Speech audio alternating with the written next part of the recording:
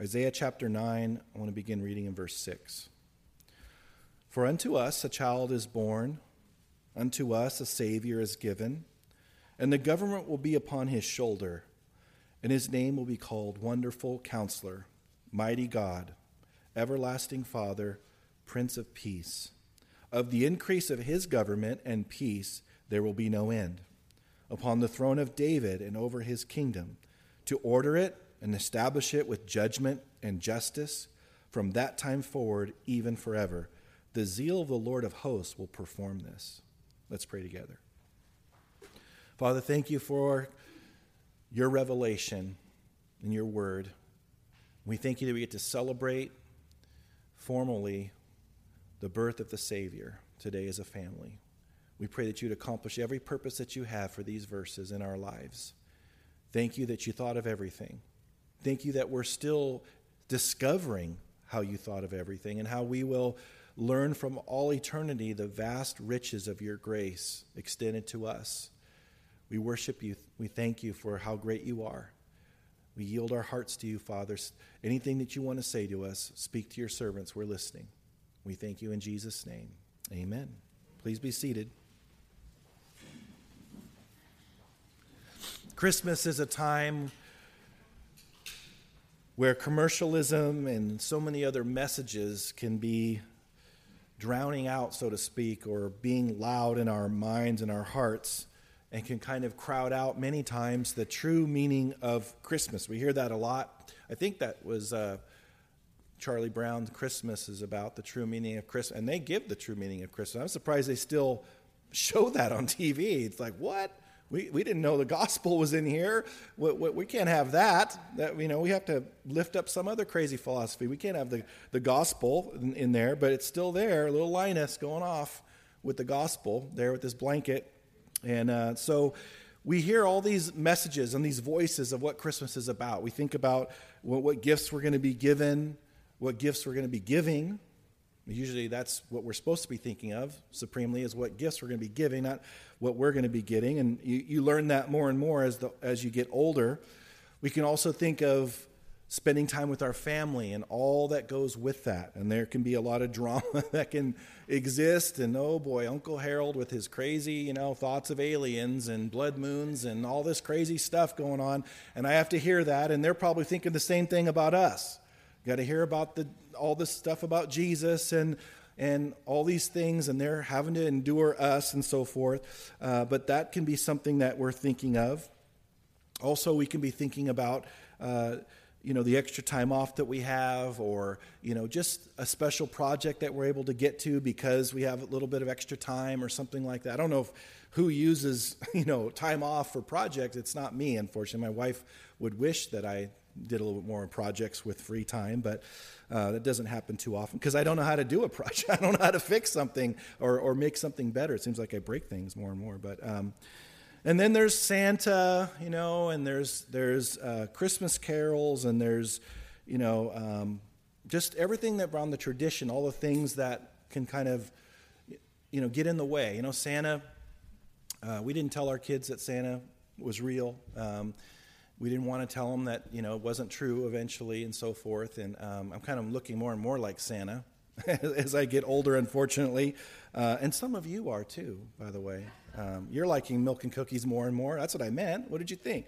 But we have all these things. We have Star Wars coming out here. The worship leader's trying to get me to do a Yoda impression. That's encroaching upon the spirit of Christmas in church and so forth. And, all these things can distract us. But Jesus being given to us, coming to save mankind, our greatest need is that we needed salvation. We needed saving. We needed forgiveness. That's what we need to say as we go out within the Love Inc. ministry and share with people what God's provided for us to give to them related to clothing and other things. The greatest thing that we need to say to them is their greatest need is salvation, if they don't have salvation already.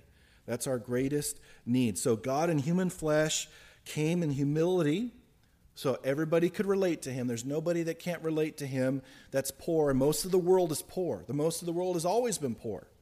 And we live in such an affluent society, and we have all these things, but most of the world's poor, and most of the world has always been poor. And he made sure that no matter who were looking at his life, they'd be able to say, I can relate to that. He came in humility. Where he was born was hardly place for a king, but fitting for one who didn't come to be served, but to serve and give his life as a ransom for many. So today, as we celebrate Christmas together as a church, I wanted to have us look at Christmas in the Old Testament, because it's there. A prophecy that was given to Isaiah the prophet 740 years before the events that it's speaking about in these verses. Before the birth of Christ, Jesus came. He came. And the context of our verses here, I don't know if you ever studied Isaiah. It's a very long book. There's a lot of themes in Isaiah. There's a lot of things that he deals with and speaks to, and God reveals by the Holy Spirit. But the context is, at this point, Israel is in rebellion to God. Israel has turned away from God, and God was about to use the Assyrians, who were at that time, very savage people. They were notorious and infamous for how they would treat the people that they conquered. And so they would just wipe people out, do horrific things. They would torture people. They do horrible, horrible things. So in 722, so this is about 740, so 18 years or so, from this point, he's going to use those Assyrians to come and judge the children of Israel. And so in that sense, Israel would cease, in the sense that they would be conquered. And so Samaria, the area of northern Israel, because there were 10 tribes in the north, 2 tribes in the south. So the northern tribes of Israel fell first in 722 by the Assyrians. And so that was God's discipline. That was God judging them for their rebellion. But the way the Assyrians would work is that they would displace people from a land into their land, and then they would take people from their land and put them in the land they just conquered, and they would mix them together so that there wouldn't be any more national identity or desire to reclaim the land and become a nation again. And that's what they did. That's where the Samaritans came from. Samaritans were, as they referred to them, as half-breeds, so forth. They were half Hebrew, half Assyrian. And so that's why later on in Israel's history they were looked down upon. They weren't considered pure. Now, Jerusalem and Judea, that area, there would be a remnant that would come back to Israel after the Babylonian captivity, which happened between 601 and 586 BC. There were 3 major campaigns that Nebuchadnezzar waged on the southern kingdom there, finally conquered completely in 586, and then they were in captivity for 70 years, and then they were led back under Zerubbabel and Nehemiah and so forth. And so there would be a remnant there in the southern kingdom, but this northern kingdom would never return. So this northern kingdom was engaged in sexual sin and idolatry, other expressions of immorality there that always comes from leaving our first love or leaving God and so forth. And so these chapters really are talking about God pronouncing his judgment. But in the midst of all of that, in the midst of this pronouncement of judgment, God has something to say to them in regards to his love and the light he will be bringing into the darkness of their spiritual condition, especially in regards to their future, specifically 740 years in their future with the birth of the Savior. Look at verse 1, actually, in Isaiah chapter 9, and I'll read it, verse 1 and 2. It says, "Nevertheless, the gloom will not be upon her who is distressed, as when at first he lightly esteemed the land of Zebulun and the land of Naphtali, and afterward more heavily oppressed her by the way of the sea beyond the Jordan in Galilee of the Gentiles. The people who walked in darkness have seen a great light. Those who dwelt in the land of the shadow of death, upon them a light has shined." Now, as you know, we've been studying through the Gospel of Matthew. And in chapter 4, we read Matthew quoting these verses. And I want to read them again. In Matthew 4, verse 13 and following, it says this, "And leaving Nazareth, he," that is Jesus, "came and dwelt in Capernaum, which is by the sea, in the region of Zebulun and Naphtali, that it might be fulfilled which is spoken by Isaiah the prophet." That's what we've been reading. was spoken by Isaiah the prophet, saying, the land of Zebulun and the land of Naphtali, by the way of the sea, beyond the Jordan, Galilee of the Gentiles, the people who sat in darkness have seen a great light. And upon those who sat in the region and shadow of death, light has dawned. From that time Jesus began to preach and to say, repent, for the kingdom of heaven is at hand. I believe that's why the Magi, when they came later, they saw this star. It was representing of light, because the Messiah is light, and he's coming to bring light to the world. And so Isaiah prophesied about that. So yes, God was judging the northern part of Israel. The Syrians were cruel. They were going to suffer. All of that's true. But God always gives hope. In the face of all their wickedness, all their idolatry, God provided hope and a way of escape. And it's the same today. This world's a dark place. It's getting worse and worse. Things are getting more and more evil. People are losing heart more and more. Terrorism is coming so much stronger. I believe that's one of the ways that people are going to give up their liberties and give up their freedom that will eventually usher in a one world government. You can't have a one world government. You can't have all those things that the Antichrist is going to be engaged in without tremendous liberty and freedom being relinquished and given up. And I believe terrorism is one of the main catalysts that will cause people to be willing to do that. So it's getting darker and darker. But just like back in that time, even though judgment is coming, God has come in and given us the truth. 60 million people who die in the world each year are going to face God's judgment, or they're going to be assessed related to their spiritual condition. And Hebrews 9, verse 27 reveals that it's appointed once for a man to die, then comes the judgment. But more than that, there's going to be a worldwide judgment that comes in on this earth. We went all through that when we went through the book of Revelation, verse by verse. And you can go through that on our website. You can go through and start in chapter 1 and go all the way through verse by verse and see what's coming in our future. There's going to be a 7-year tribulation. 25% of the world's population is going to be dead, or only survive by the end of the 7-year tribulation. So 75% of the world's population, which is about 5.5 billion people, are going to be dead by the end of the 7-year tribulation.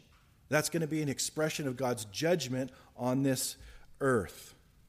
But just like this prophecy, again, like our verses today, in the context of all of that future judgment that's coming, God still provides hope and a way of escape today.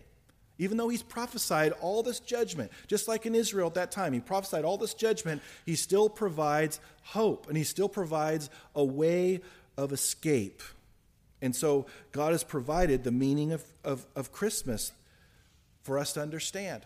And it's free for us to understand all the other 364 days of the year, where we have the gospel being preached out there and the answer to our sin problem, and our lack of purpose problem, and our where are we going to be after we die problem, and how do I have control over my sin and the addictions that I have problem. All those things are available. The solution is available to us every other day, not just today, in the message of salvation with Jesus coming. So God has provided a Savior. There's no other Savior like him. And he wants that message to be on the tip of our tongue. He wants us that message to be proclaimed from our lips, from our mouths, from our lives. He wants our lives to be a demonstration of a different kind of life, so people have a thirst and they see there's a different kind of way to live than what I've been living. Because people don't understand that there's a supernatural life that we all can live. And God wants to use us. And so that's the message that we carry. We should be communicating the message of Christmas every day. That Jesus came to die. And that we need to tell people, this is very important, listen to this. We need to tell people, and I tell those people many times when I'm trying to help them with some need in their life. I try to tell them that your greatest need is not this, whatever it is. Your greatest need is forgiveness. Your greatest need is to have peace with God. We're going to be talking about the Prince of Peace here coming up. But your greatest need is to have peace with God. You can never have the peace of God until you've had the peace that you need with God. And you have to come his way, the way that he has prescribed. So now let's look at this amazing description. Again, 740 years before the birth of Christ. If you're here and you're a skeptic and you want evidence that the Bible is true and God's word is true, he laid all of this out hundreds and hundreds of years before the Messiah came. And there's many other prophecies besides this one. So he says in verse 6, "For unto us a child is born, unto us a son is given, the government will be upon his shoulder, and his name will be called Wonderful, Counselor, Mighty God, Everlasting Father, Prince of Peace." And the first thing I want to highlight in verse 6 is the two words, unto us. So how would the Jews receive this? If they're receiving this revelation from Isaiah the prophet, who is the unto us that they would think of? They would think, oh, us, the Jews, the children of Israel, these 10 tribes here. And even those that were in the southern kingdom would think that this is to us, to us, to us. All through the Old Testament, though, we see that God's heart was for the whole world. And he tells them over and over again that I want to be a light to the Gentiles. I want your lives to be so different that it affects all those that are around you because I love them as much as I love you. Perfect picture of the Christian life, right? We are believers. We are distinct. He wants our lives to be distinct. We live a different kind of life than other people out there live. People shouldn't look at us and say they're just like the world. They're just like everybody else. They should see a difference in our lives, not something weird and sandwich signs and craziness and all the misrepresentations that we see, but the character of Christ coming through our lives, the fruit of the Spirit coming from our lives. So the Jews had it wrong. Yes, it was to them, but it was also to everybody that would receive this salvation. Romans talks about that he has provided the Gentiles in part to provoke jealousy in the Jews because we get to enjoy freely what was intended for them first. God always presented the gospel to the Jews first, then the Gentile. But he has grafted us in, and it's a beautiful thing. These Jews back then were stumbled by the Messiah not being how they expected him to be. They thought he was going to be, mainly one of the reasons, because in verse 7, how he talks about being a ruler and so forth, that I would totally fall for it too. Just like them, if I hadn't read the rest of the verses, it talks about in Daniel where the Messiah would be cut off. How can the Messiah be cut off, but yet sit on David's throne and rule forever? Well, if he came twice, he could do it. And even some of them believed in two Messiahs because they couldn't reconcile those suffering servant passages where the Messiah would suffer and be a servant and be cut off for his people, but also rule on David's throne forever. But it's interesting that today people are equally stumbled by the kind of Messiah that God has provided. People want a rabbit's foot Messiah. They want a lucky whatever. They want just a human type philosopher that's wise, a good teacher, a prophet, an example. They want all those things, but they don't want someone that's going to say, the problem that you are having is you're a sinner. And because of that, and because I am perfect, because I am holy, I can't have a relationship with sin. So you have a sin problem that gets in the way of having a relationship with me that I've intended you to have. And because of that, you have to humble yourself, admit your need, admit that you can't save yourself, that you can never do enough religious good works to earn a relationship with me, and you need to humble yourself and ask for forgiveness and surrender your life to me as I intended. That's not the Messiah this world wants. This world wants somebody that will be kind of like a glorified Tony Robbins or something, where a motivational speaker guy that can just, okay, my life is still my own, But he's told me to do these success things, and then my life will be a success in terms of how I want my life to be. That's not the Messiah that God has provided. The Messiah that God's provided has the clear and distinct message that you're not needing help. I didn't come to make good people better. I came to make dead people alive.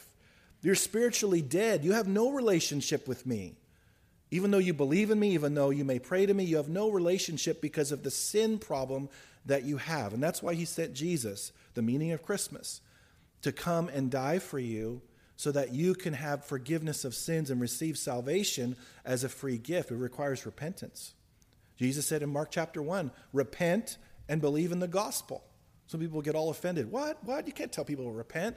They just need to receive Jesus as their Savior, and then they're going to repent. No, Jesus said repent and believe in the gospel. The Apostle Paul in Acts 17 said he's called all men everywhere to repent. That's very important. We don't want to hear repentance. That's not the Savior we want.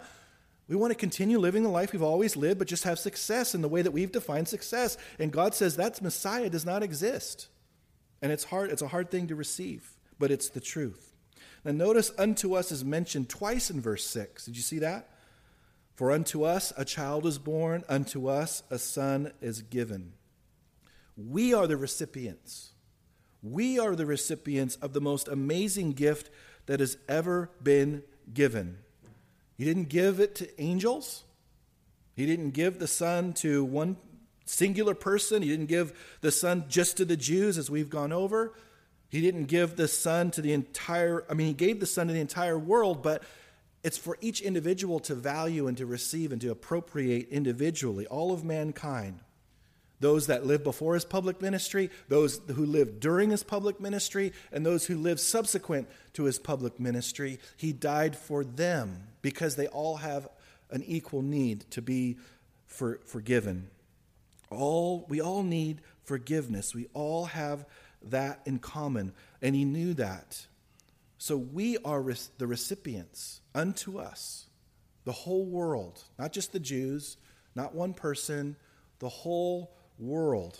Unto us this Son is given. We're also told that he would be born. We see that in the verse as well. And what does this communicate? It communicates that he would be human. In addition to being divine, he would become a man. But he would just add an additional nature to himself. He doesn't stop being God, doesn't stop being divine. When he came to this earth, he just added an additional nature to himself, a human nature, not a sinful human nature, but a perfect human nature. That's who he is. And he had to do that because we're human. He had to become a man. Those sacrifices in the Old Testament, all they did was roll their sins ahead 1 year to the next year, to the next year. The word atonement in the Old Testament means to cover. Just covered our sins. You know, when you're growing up and you're, at least as a boy, and you're starting to have a little bit of odors going on, you know, and you think that you're going to fool your parents. Maybe I'm speaking just from experience, I don't know. But I think you're going to fool your parents by just putting some deodorant over the stank or whatever it is. You know, and it doesn't work. It's like this quasi just right guard funk. You know, it's horrible. You know, it's better to take that smell out of the way completely. That's the New Testament definition of atonement. Remove out of the way. Old Testament is to cover. New Testament is to remove completely out of the way. And so he needed to be a human in order to do that. We're also told in verse 6 that he would be a son. Not just any son. The Son. Psalm 2 says, kiss the Son, lest he be angry. Some people say there's no mention of the Messiah in the Old Testament. Jews, you know, they love to say that. I'm like, man, Isaiah 9:6 is right there. We have Psalm 2. There's plenty of examples of that. But he is the Son. There's only one Son of God. He would be born, he would be human, but he wouldn't only be human. He would be the divine and is the divine Son of God, or better said, God the Son. A son is given. he would be born and he would be a son. That means that someone was his father. Now, not the offspring of the father. They're co-equal. But a beloved son of God. And on his baptism, he said, "This is my son in whom I am well pleased." He said it from the mountain there on the Mount of Transfiguration. It cost the father something to give his son. You know, the more costly a gift, and especially when we're talking about Christmas, you know how much it affects you when you buy something for somebody or you do something for someone that costs you a lot. When they don't receive it well or they don't appreciate it, it hurts you. We never think of God's side of things related to people receiving his son, that he sacrificed, that he gave up. It hurts when people don't receive his son. When they have the opportunity to do it and they reject him, it hurts him because it's a loving father giving up the son. Notice also in verse 6, it says this divine son is given. And that means that nobody could earn it. No one did earn it. No one deserved it. You know, the Messianic Jews today, the Jews that have come to know Christ, they have to be very careful with their heritage to not believe that it was their heritage or anything in their past related to their ancestors that merited or deserved the Messiah to come. Because it was the fact that he chose the Jews in the first place was just a pure expression of grace. And I love the fact that in the Old Testament, it shows that pattern of them serving God, then serving idols, being disciplined by God, crying out to God and repenting. God takes them back. They serve him for a while. It's almost like the Christian life. You know, it's a perfect picture. And so there's all the dirty laundry in the Old Testament. There's all the dirty laundry in the New Testament. And then we get to live out our dirty laundry knowing that we're imperfect and flawed and so forth. But we couldn't have earned it. We couldn't have deserved it. The world didn't have it coming to them that Jesus came. They couldn't have deserved that.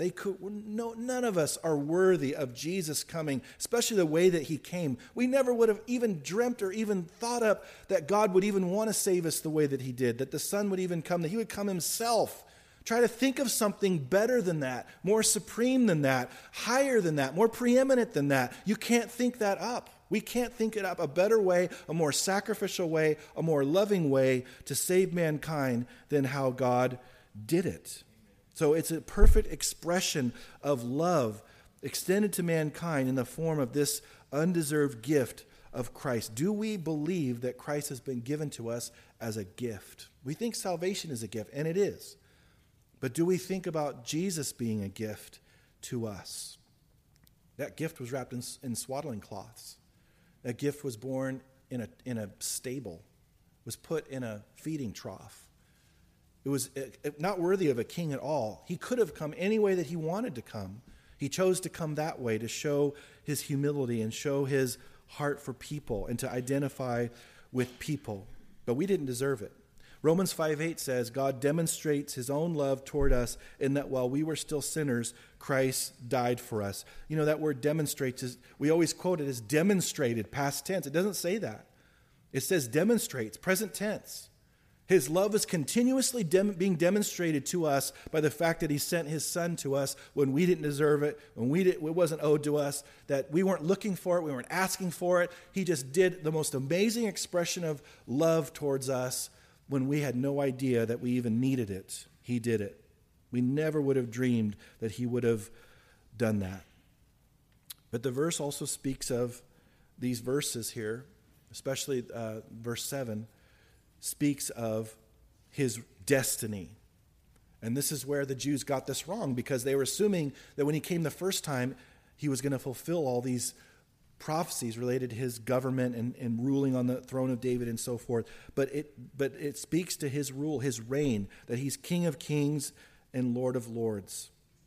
Notice we're also told that the government will be upon his shoulder. The scepter of a king would always lean on the shoulder of the king. And it would be an outward expression that he's in control of that kingdom and he is ruling that kingdom, and he can take the weight of the government of that reign on himself, that he has the capability and the proficiency to be able to do it. Isaiah would later tell us in Isaiah chapter 22, verse 22, this: the key of the house of David I will lay on his shoulder, so he shall open and no one shut, and he shall shut and no one shall open. Jesus claimed this for himself in the Revelation. You remember that when we went through Revelation chapter 3, the church of Philadelphia, he said this, "And to the angel of the church of Philadelphia write, these things says he who is holy, he who is true, he who has the key of David, he who opens and no one shuts, and shuts and no one opens." He's quoting from this part of Isaiah in chapter 22. So he's saying, I have authority. I have absolute rule and I have absolute authority. And related to our lives, and we talk about ministry opportunities, we talk about all these opportunities before us, God will open the door and no one can shut it. If that's the door we're supposed to go through, we can't even shut it. And we want to. Sometimes we want to shut that ministry door. No, I don't want to do that. No, you're no man. You qualify. You're not shutting that door. If he wants you to go through that door, you're going to go through that door. And the doors that are shut, we want to open sometimes. Let me in. This is the plan that I want for my life. Tony Robbins said so. All the human teachers say so. I'm supposed to be doing this. And God, no, that's not what I have for you. I have this open door, and let me open it for you. It reminds me of let's make a deal. And the thing is, we're not trying to get the best. Okay, God, what do you want me to have instead of what do I want? I don't want door number 3. I don't want the zonk or whatever it is, the zebra mess thing that he had behind the curtain that wasn't what we would want. We don't want that for our lives. We want what he wants for our lives. Now, verse 7 provides more detail for us. Look with me there. Isaiah 9:7. Of the increase of his government and peace there will be no end, upon the throne of David and over his kingdom, to order it and establish it with justice, or judgment rather, and justice from that time forward, even forever. The zeal of the Lord of hosts will perform this. I love that last part. But aren't you just can't wait for that day when he takes over? I am so tired of man trying to rule himself, because we do a horrible job at it. We think, if I were in charge, yeah, things would be different around here. You'd probably mess it up too, just like I would. We don't have the capacity to rule over ourselves. God didn't want Saul to be the king. That was the people's choice. People's Choice Award goes to Saul. They wanted a monarchy. God wanted it to be a theocracy. He wanted it to be how it always had been, where God ruled them directly, not have a monarchy, not have a king. Can't wait for that day. Now we get to his name in verse 6. We go back to verse 6. It says his name, and it's singular. It's singular in Hebrew. And his name is Jesus. Jesus is the Greek version of the Hebrew Joshua, which means Jehovah is salvation. But he's talking even more than that. He's talking about his character. When someone says, that man has a good name, what are we saying? Like, we're impressed with John? Wow, John, that's such a great name. No, it's his character. It's his word is his bond, his character, what he says he'll do. And that's kind of the idea here. It goes way beyond just a name. But some of these here we'll go over here. Wonderful Counselor. And I like to put him together. It doesn't matter. He's just as wonderful by himself as he is as a wonderful counselor. It's all the same. But everything about him is wonderful. His coming, how he came, how he healed people, how he was there for people, how he raised the dead, how he took children and loved them and blessed them, how he provided for the poor, how he's our high priest, how he's going to snatch us away someday in the rapture, how he's going to come back during a second coming. Everything about him is judgment, his wisdom, his Holy Spirit. Everything about him is wonderful, but he's also a very distinct counselor. And what will help us is understanding he's not merely talking about a counselor like when you have problems and you go see a counselor. It's more the idea of an attorney. Now, we usually don't put the words wonderful attorney together. Okay, if you're an attorney here, God bless you. I'm sure you're wonderful. But God's grace, just like all of us. But you charge a lot. Anyway, so it's... sometimes you hear attorneys referred to as counselor. The judge usually says to the attorney, counselor, and so it's synonymous with that. But just think of your case. Well, let's think of my case. The case that I had before I came to know Christ. And what Jesus did for me. I mean, normally when somebody today, an attorney is considered a wonderful attorney if he can get the innocent off the hook. But with Jesus, any case he's ever had has been making the guilty off the hook because of what he did for them and for us. That's a wonderful counselor. But he took my file, it was pretty thick, pretty thick. Don't nod your head at me. Yours is thick too, your file, your sin file. And he opened it up, and anything I ever did was in there in detail. Every idle word, every sin, every evil thought, even the things that I wanted to say that I didn't say, but I still had in my heart, every imagination, every thought that was unbiblical. Why are you looking at me like you don't know what I'm talking about? I mean, you're right there with me. Don't raise your hand, but you be honest with yourself. You're just like me. But he took all of that out of my file and he put it in his own, the file of the wonderful counselor. He put my file in his own. He put a single clean sheet on his letterhead that says righteous and put it in his file. And so I'm in Christ Jesus. I'm 100% righteous and holy before him positionally. Practically, it's a whole nother thing. I'm growing, we're growing, but he has given us a standing before him, a legal standing of complete 100% righteous. And he signed it, and it's sealed in his blood. That's amazing. That is a wonderful counselor. That's an amazing attorney. And he's done it for us, and he wants to do it for more people too, those that we have an opportunity to reach through sharing our faith. He's also noted or revealed as mighty God. People say, where does it say that Jesus is God or the Messiah would be God in the Old Testament? There you have it in Isaiah 9:6. He is the mighty God. Remember, there's no other, the Ten Commandments, you shall have no other gods besides me. They were a monotheistic religion, they're Jews. So to say that and this really just drives the Jehovah's Witnesses crazy, because what you say, well, there's Almighty God, and then there's false gods. Do you agree? Yeah. Well, Jesus is referred to as a mighty God. Which one is he? Is he the one true God, or is he a false God?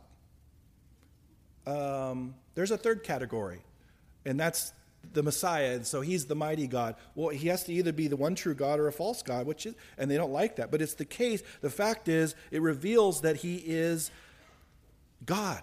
He is the mighty God. He is all powerful. He has all the power I would ever need as a believer in him. He is not lacking any power that I need for any situation in my life. But also it says everlasting Father. And on the surface, that could be a little bit deceptive. And people that deny the Trinity, that believe in what's called modalism, which means that the Father turns into the Son and the Son turns into the Holy Spirit, and it's the same person that's putting on different masks. That's what the United Pentecostal Church believes, and apostolic churches believe. They deny the Trinity. They believe in modalism. They say, this is one of their verses. See, Jesus is called the Father. This is talking about, it literally means the Father of eternity. The Father of eternity. He's sovereign over time and eternity. That's what it's saying there. So he's not only a wonderful counselor, he's not only mighty God, but he's the source, and he's in control of all of eternity and all that happens within that realm, and within it, even time and space itself. He's in control over it. He's sovereign over it. And so we saw our need for being right with him, because those implications of not being right with him would last for all eternity. That's part of the gospel that we preach. We can't leave out the bad news. We have to be faithful to give them the bad news if they're ever going to appreciate the good news. So we have to be honest with them that I always have this outline: plan, problem, solution. Do you want it?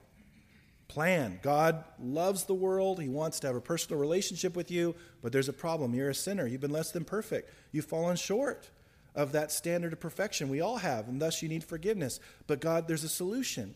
He didn't leave us in that condition.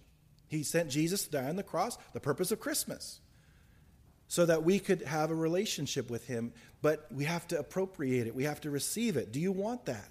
Don't be afraid to ask people, do you want to pray right now to receive Christ? You'll be shocked at the answer that you get sometimes. You think they're always going to say no, but believe me, they say yes a lot. if you've definitely described the gospel the way that it's laid out in Scripture. So he's the Father of eternity, but also he's the Prince of Peace, as I mentioned earlier. He has given peace between us and him. And again, you can't have the peace of God until you first have peace with God. And this world is trying so hard to have the peace of God without first coming his way and having peace with him. Sometimes we say it this way: you need to make your peace with your maker, or make peace with God. At the end of, I've led many people to Christ on their deathbed, and they need to make peace with God. That's what we say. You need to do that. But only then can you have the peace of God. Romans 5:1, very famous scripture. Therefore, having been justified or acquitted, that's what it means, by faith, we have peace with God through our Lord Jesus Christ. There's a progression where we will receive God's peace. The first is peace with God, then the peace of God, and then someday, physically, when we're in his presence, we have our new bodies and we're in heaven, we'll experience the government of peace that he promises for us to enjoy. So, right now, he is offering every person in this world an opportunity to receive that amazing chance to have peace, supernatural peace with him. Now, the question in all these things, if we went through his names and so forth, and it's really not his names, but it's what he's called. And that's what I want to get to. See, the real question is, do we know him personally to be these things? See, I'll phrase it another way. Have you ever experienced personally these attributes? There's a reason in verse 6 why it reveals his name will be called. It's something, those things people are calling him. I don't know if you caught that. These titles are not expressed by him about himself.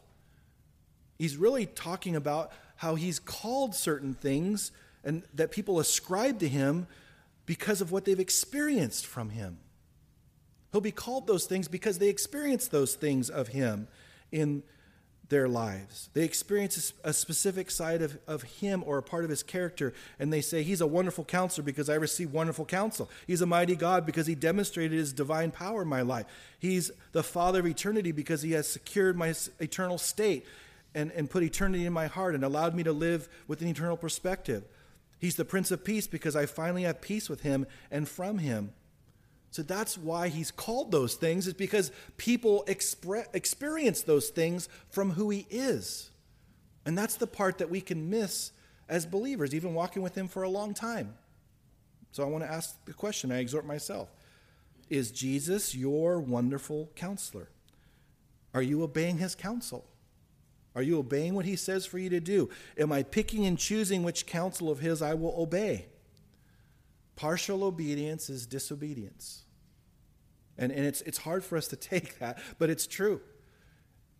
And so we have to recognize if he's wonderful counselor, then all his counsel has to be wonderful. And if I pick and choose, what I'm saying to him is, there's parts of your counsel that aren't wonderful. They're not true. They're not worthy of obeying. And that's the irrationale that we can have when we think about obeying him versus not obeying him. Is there something that he has made clear to you related to his will or your behavior that you're not heeding, you're not obeying? Because his counsel is never wrong. He's never off the mark. He's never going to say to us, I thought I was right when I told you to do this, but it didn't turn out so well. Sorry. He doesn't do that. He's never done that. He's never said, my counsel was off a little bit. I've said that before. Trust me. I've said, my counsel was off a little bit. Sorry. He's never said that ever, and he will never say it. We never know better than him in any of our situations, and we have to allow him to counsel us even in the things that we don't want to hear, but we need to hear. Don't we do that with our kids? We tell them, if we're good parents, we tell them what they need to hear, regardless of if they want to hear it or not. We tell them because we love them. We have that responsibility to tell them the truth. Well, he does the same with us. Related to being a mighty God, am I doubting his power? He is mighty, whether we believe him to be mighty or not. He's mighty. Is there a situation in my life in which I have allowed this situation in my mind to portray itself to be more powerful than him. We're saying he's not a mighty God then. We can't say to him, you are mighty God, if we don't allow his power to function in our lives and through our lives and on our behalf. He wants that. He wants us to have that testimony that my God's powerful. He's come to my rescue. He's answered my prayers. He's ministered to me when I needed him to minister to me. He's powerful. I call him mighty God because I've experienced a powerful God in my life. That's what he wants. Everlasting Father, Father of eternity. The question is, am I allowing him to shape my perspective into an eternal one? Is eternity very important to me, related to souls? Does it bother me that people are going to hell around me? Does it bother me that people aren't saved? Does it ever wake me up at night? Does it ever move me to pray for unbelievers? Have I completely lost sight of the fact that he's concerned about people's eternal destination way more than what their approval is of me and what they think of me? I've been called to be a witness, and I'm called to be on the witness stand and to tell the truth, the whole truth, and nothing but the truth to people, even if they reject me as a result of it. Are we holding on to some friends that if they knew what we really believed about the gospel and believing what their condition was, they would disown us, and we have this relationship that really shouldn't be going in the way that it's going anymore because of where our stance is and what we have to say to them. But we've held back because we don't have that perspective, that eternal perspective. Lastly, Prince of Peace. Am I allowing his peace to rule my life? Colossians chapter 3, verse 15, very famous verse on God's peace. It says, and let the peace of God rule in your hearts, to which you were called in one body, and be thankful. That word rule there in verse 15 is the word from which we get our word umpire. It means let the peace of God make the call in our lives. Not our own wisdom, not the world's wisdom, not the world's counsel for sure, but God's counsel, God's word, his Holy Spirit. Let that peace rule in our hearts and direct us. Are you led by your peace that God gives? Don't ever go against your peace in any decision. If you've lost your peace, you've gone off track. We're supposed to always be walking in God's peace. And when we get off track, we lose our peace, his peace, and we go back to where we were. And that's very important, related to seeking his will. And then the famous scripture we all know, most of us know, be anxious for nothing, but in everything by prayer and supplication, with thanksgiving, let your requests be made known to God, and the peace of God, which surpasses all understanding, will guard your hearts and minds through Christ Jesus. The peace of God that surpasses all understanding. Sometimes we don't have the peace of God because we are not bringing things to him and bringing our anxieties and our worries to him and casting those cares upon him because he cares for us. And thus we don't have that supernatural peace, and he wants that for us. He's the Prince of Peace. He's going to bring peace to this world eventually. He's going to bring peace. But way before that, he wants to bring peace in our lives in an ongoing way, even in ways that we haven't even imagined yet. But we have to let him do it. Let's pray together. Lord, we thank you for bringing Jesus. We thank you that he's all these things. Help us, Father, to walk in these truths and to let him be all these things in our lives in an increasing way. Lord, I pray that none of us would be content with the amount that we have experienced of our Savior, that we would want more of him, and we would walk in the things of him even more. Lord, we want to celebrate the birth of your Son every single day by honoring you with our lives, being obedient to you. And I pray, Father, as we end this year and we begin another year, that 2016 would be a year of great change and great maturity and big leaps of growth in our lives. And that we would, a year from now, be so amazed at what you did in our lives because we yielded our hearts to you completely. And we pray that you would help us to help one another, to exhort one another, and to use spiritual gifts and all the things that you've intended for us to use to help one another grow. I pray that you would protect our body, Lord, from isolation, Help us to not isolate away from your body. We know, Lord, that the enemy uses that to wreak havoc in our lives. Help us to grow closer together, to be faithful to being among one another, Lord, and being with each other. We pray, Lord, that you would use us greatly in our lives. We can't wait to see what you're going to do in 2016. We hope that you come. So we ask, Lord, that you would use these verses for those purposes. We thank you in Jesus' name. Amen. As we